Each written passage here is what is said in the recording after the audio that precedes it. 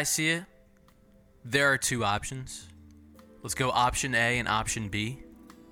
Option A is that everything that you experience is real. It's really there, right? The people that are around you actually exist, which when you do think about that, then that's even pretty mind-blowing, that like everyone around you is as equally as conscious as you are, and you're sharing the universe, right?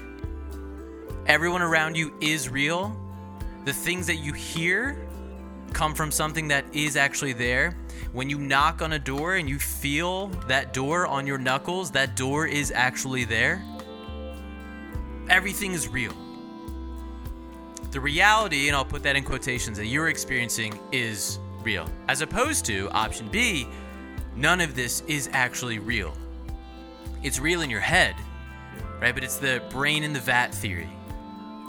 Everything that you are experiencing, or that we're experiencing, is electricity in the brain, which is, I guess, true, right? Like your brain is either perceiving something outside of it, and it's just the perception is the electricity, or the brain is either making it all up, or something outside of your brain is making it all up. Like the brain in the vat theory is, perhaps you were kidnapped as a child or a baby by aliens, and they took your brain and put it in a vat or a jar and just use electrical surges to create a stimulation of the simulation, right?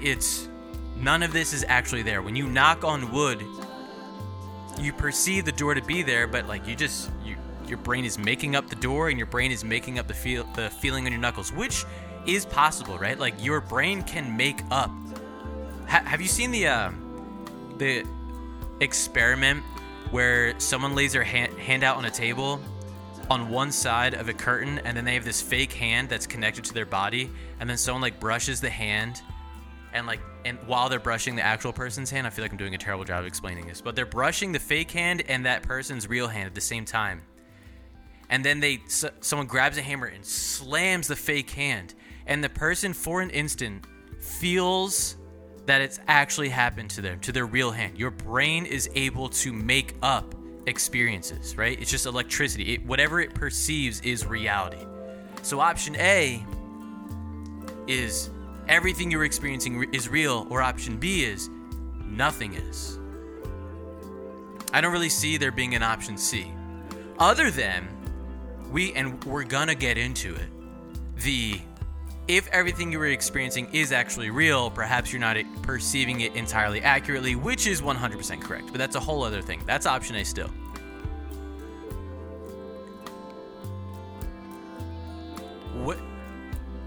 Have you ever thought about this?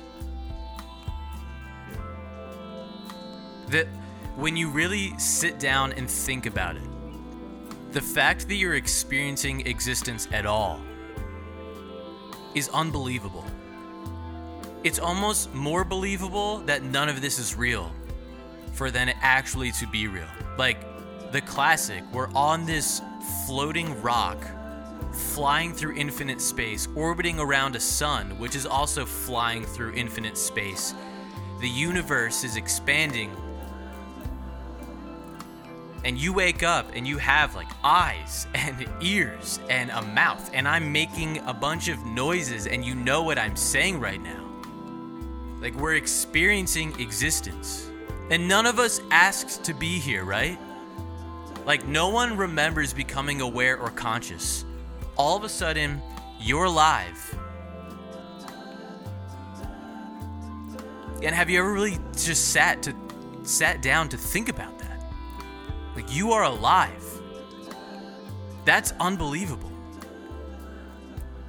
And then the next discussion, which I'm not going to have, is did something design it? Did something not design? Like where did this come from? Why are we here? That's something to think about. But the most basic thing to at least consider is you are experiencing existence, which is crazy. Something to think about.